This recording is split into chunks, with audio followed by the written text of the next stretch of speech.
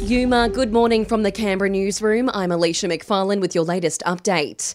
A 24-year-old New South Wales man has been charged with the joint murder of Philip man Glenn Wallowicks. The man was arrested on Thursday and extradited from the small town of Barradine. He's the fourth person arrested this week in relation to the 2021 murder. Australia will submit a more ambitious set of climate targets to the United Nations. Prime Minister Anthony Albanese confirming the decision at a joint media conference with his New Zealand counterpart Jacinda Ardern in Sydney. Ardern becoming the first foreign leader to meet with Mr Albanese on home soil since his election victory. There are no two countries that I can think of that have a closer relationship than ours. And when I say that we are family, I mean it very sincerely. Over in the US, the next public hearing into the attack on the Capitol in Washington last year will take place next week.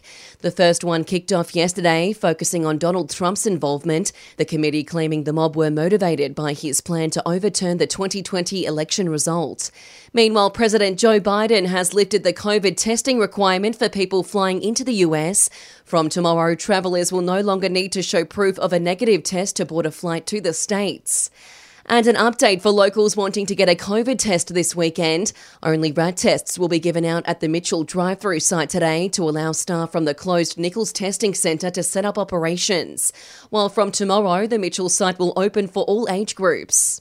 Checking sport now, the Cowboys have consolidated their spot in the top four with a 31-12 victory over the Dragons. That's despite the side being down a few players thanks to Origin, including young guns Ruben Cotter and Jeremiah Nanai.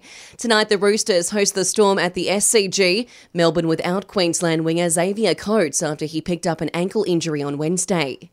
Meanwhile, the Raiders will have both Jack Whiten and Josh Papali'i in their lineup for tonight's clash with the Broncos at Suncorp. Coach Ricky Stewart says they both represented the club well in Origin on Wednesday. They not only do themselves proud, but they've got a lot of players here who are proud of them as well in regards to their performance. Kickoffs at 7:35. And Nick Kyrgios faces Andy Murray in the semi-finals of the Stuttgart Open tonight. The pair last met in Queens before Wimbledon 4 years ago, with the Aussie claiming victory.